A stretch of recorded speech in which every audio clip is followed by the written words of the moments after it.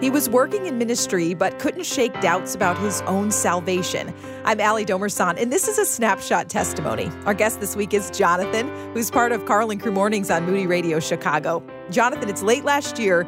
You're home by yourself. You're sitting on the couch. What's going through your mind?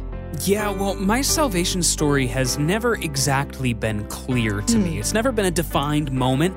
And so salvation and whether I am saved by God is something that has been a struggle for me over the years.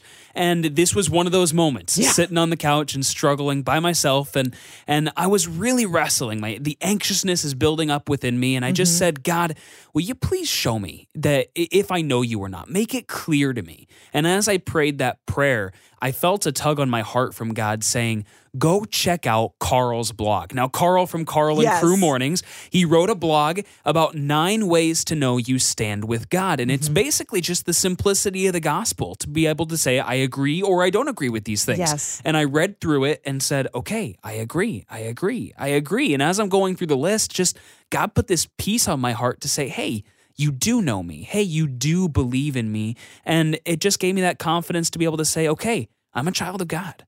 What did that do for your spirit? I think it lifted me up. It just kind of took away all the anxiousness and the burden that I was really carrying, all the not knowing or needing to define certain moments in my life. And it just said, okay, it's about Jesus. It's not about me.